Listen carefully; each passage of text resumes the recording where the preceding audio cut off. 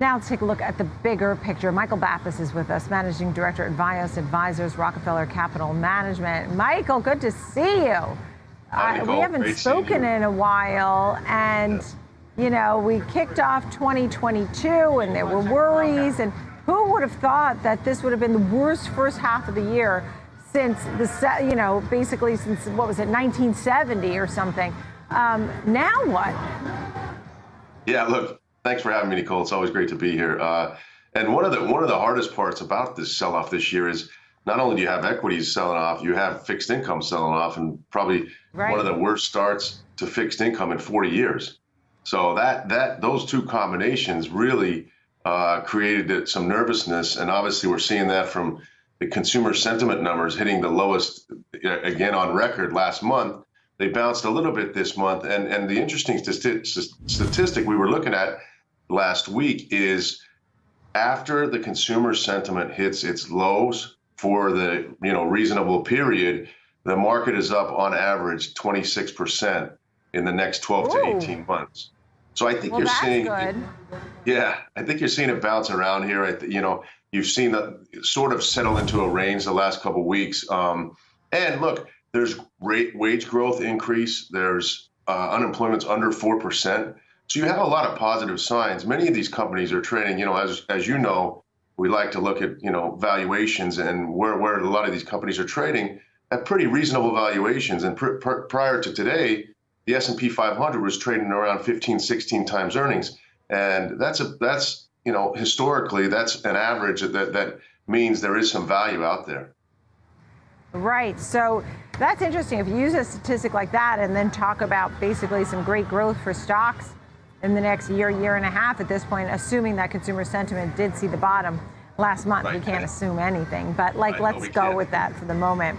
That would be nice. And to say maybe inflation has peaked too. These are possibilities. These are not, outlandish ideas. I mean, these are true possibilities, right? What would you be putting some money to work in then now at this point?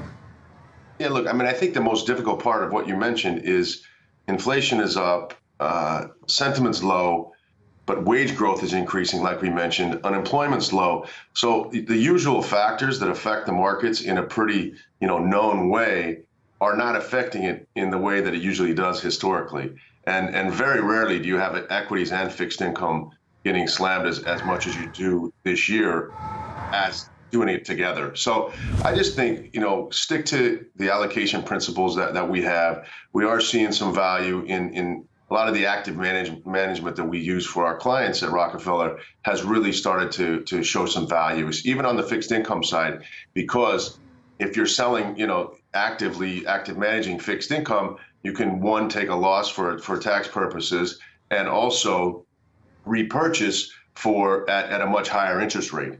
So I think, seeing the allocation, the principles, and having the confidence to stick to the allocations that we have is probably the most important part. And as you know, we think alternatives should be 25, 30% of anyone's portfolio, because in markets like this, they're the ones that outperform. Right, and you use this strategy. You have athletes and entertainers, a lot of high wealth clients, and so you use these long-term strategies to sort of navigate through the volatility. What I thought was interesting too were these bank earnings. I mean, yesterday we heard from Jamie Dimon, and he really was trying to put a damper on things with some of the things he was saying. He was talking about the geopolitical tensions, consumer confidence, which he was not thrilled about. A few of the other things, Ukraine, high inflation, not knowing how much the Fed will hike. Those were just a few of the things that he noted. In the meantime, some of the banks did very well. Well, at least better than expected in that we see Citi today, State Street, Bank of America all higher. Yeah, like we mentioned, the banks are trading at very reasonable valuations, even after being up today. And you're getting it between a 3 and 5% dividend yield on most of the banks. So the geopolitical overhang is a problem. But as we know, there's always going to be something out there, unfortunately. And as we come into the election season, everybody's going to be talking about November. And so there's always outside factors that come into play. But again, if we're looking just at earnings, there is some value. And as the markets change and as the economy changes, we know that the markets precede the economy by 6 to 12 months, usually looking back. So, we won't know that the economy has recovered until it's too late on the market side. So I just think, again, not panicking. Allocation principles are crucial to just stick to them, do some tweaking on the active management side, and take advantage of maybe some tax losses. And I think you're seeing a lot of that, like you said earlier, going into this. People are selling on rallies to try and manage and restructure portfolios. Right, right. How about some other things like tech, for example? Now we may get in Congress the passing of the CHIP Act. Something like that might move forward. In the meantime, other things that are more climate change sensitive falling off a little bit, right? So you're seeing solar getting hit hard, EV subsidies and things like that maybe going away, that kind of stuff. But for chips and for tech and for FANG, is there opportunity?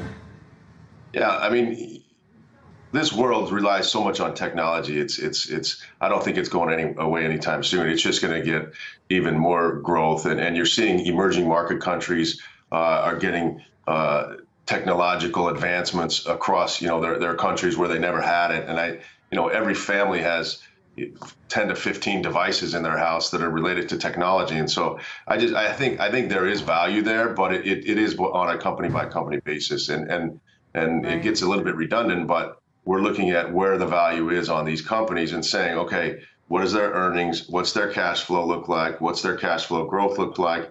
And how strong is their balance sheet? And that's where I think there is value. But again, it's not an index market right now. It is a stock pickers market and an active management market. And I think that is a key factor in outperformance over the next 12 to 24 months.